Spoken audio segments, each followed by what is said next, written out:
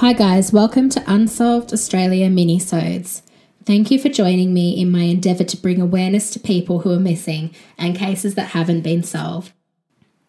When a child goes missing, it plays on our deepest fears as parents.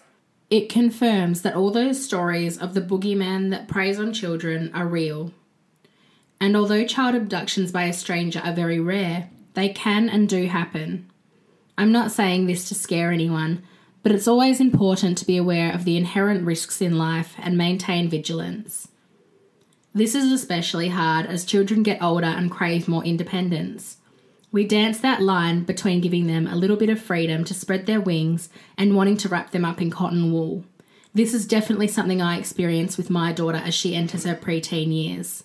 In today's case, it is clear that a loving family was allowing their young teenage daughter to spread her wings by walking the short distance to school, but it is also an unfortunate reminder that even the best intentions can be shattered by an opportunistic predator.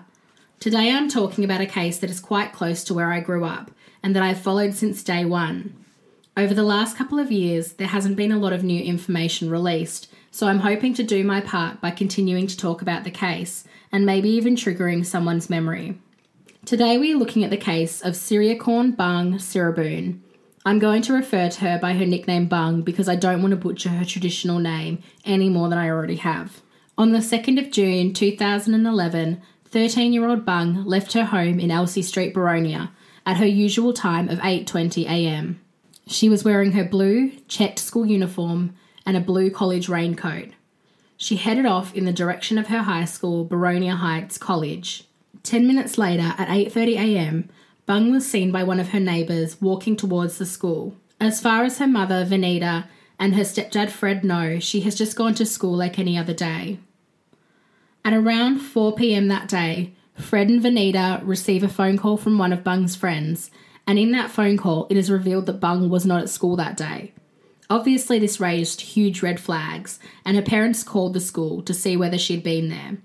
It was confirmed that Bung was marked absent at school that day. Following this, Fred and Vanita call the Knox police, and the search begins for Bung. It was not within Bung's character to not be where she said she would be. She had 100% attendance at her school. It was the school's procedure at the time not to make contact with the parents for the first absence from school. Bung came from a stable and loving family. She was a homebody and never strayed far from her family home. She was shy when she first met people, but was known to be quite a character once she was comfortable. Police and Bung's parents searched high and low for any sign of the beloved teenager, but with no success. Early in the investigation, a witness came forward and said that they had seen a young girl that may have been Bung in a white Holden Commodore station wagon at approximately 8:55 on Boronia Road, which is about a 5-minute drive from her home in Elsie Street. Another witness came forward with similar information. This time, the car was seen near the intersection of Cowlitz Road in Rowville, which is about 12 kilometres from Boronia, between 8:45 and 9 a.m. This sighting was also of a white Holden station wagon, but was said to be a 1971 to 1973 HQ Kingswood rather than a Commodore. The car was reported to have its back seats folded down, or perhaps no back seats at all. The witness thought that they saw Bung sitting in the car. The driver was described as a white male in his late 30s or early 40s with a large tattoo on the left side of his neck. He also had sleeve tattoos on both arms. He was said to have light-coloured hair or maybe even be bald. Fred and Vanita continued to remain hopeful that Bung was still alive and that she was being held somewhere. However, on the 16th of June 2011, homicide detectives joined the case.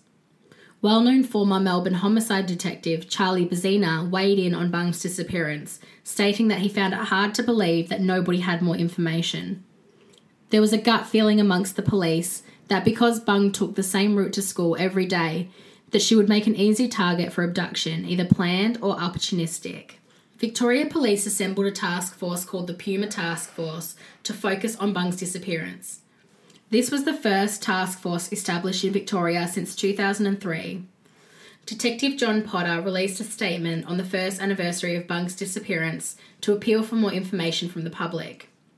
He stated, "Somebody actually knows exactly what happened that day. They know what happened to Bung and they know where Bung is, and they can tell us, and then we can give the family some answers.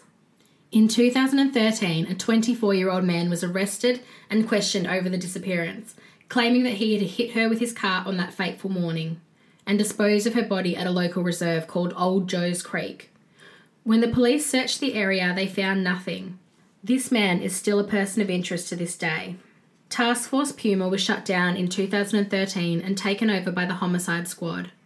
Bung's family, the community, and the task force itself were all disappointed at its conclusion that the case hadn't been solved. Police reassured the public that the closure of the task force did not mean the end of the investigation. There have been a number of other suspects over the years, with Detective Inspector Hughes reporting to the Herald Sun that police had identified around 30 main suspects in Bung's case and that not all of them had been discounted. Someone must know something, and now is their time to come forward and end the suffering of Bung's family and the community. All it takes is for that one piece of information to crack a case. Maybe an ex-lover or an ex-friend told you something that you found suspicious back around the time that Bung went missing. Or maybe you noticed somebody's behaviour change around that time. Maybe they became anxious. Maybe they had unexplained absences from work.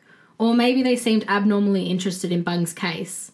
This piece of information may not seem important, but you just never know what the missing piece of the puzzle needed is. Like with the case we covered last week of Rihanna Barrow, police have also offered immunity and a $1 million reward for the right person to come forward with information that could help them solve Bung's case. Now for Bung's vital information. Bung Siraboon would be 19 years old today. She is of Thai origin with long, dark hair and brown eyes. Bung was approximately 154 centimetres tall and had a thin build. She had an olive complexion and was last seen wearing her school uniform with a dark blue zip front jacket over the top and carrying her backpack. Now, obviously this information's from 6 years ago, so her appearance could have changed. She may have gotten taller, she may have cut her hair or grown it longer, and obviously she's going to look older, as, you know, that's what happens with time. But it's always good to be aware of what she looked like at that time. Bung has not been forgotten by her community. The principal of Boronia Heights College has stated that the school put up a plaque that would be lit up at night to help guide Bung home. If you have any information that can assist the police to solve this case and bring some answers for Bung's family, please call Crime Stoppers on 1800 333 000. That's 1800 333 000. You may think the information you hold is unimportant, but you just never know what the missing puzzle piece is. I will continue to follow this case closely. My heart goes out to Bung's mother and stepfather, who have both been open and vocal about their beautiful daughter and their hopes for her safe return. Hopefully there's justice and answers for the beautiful young girl that loved to sing and dance and brought so much joy into her family's lives. Please join us next time for Unsolved Australia minisodes. If you like what you've heard, please head to iTunes or whatever podcast platform you listen on and give us a review and subscribe. You can also follow us on social media, with all our links being in the description below. Thank you so much for listening, and we'll see you next week.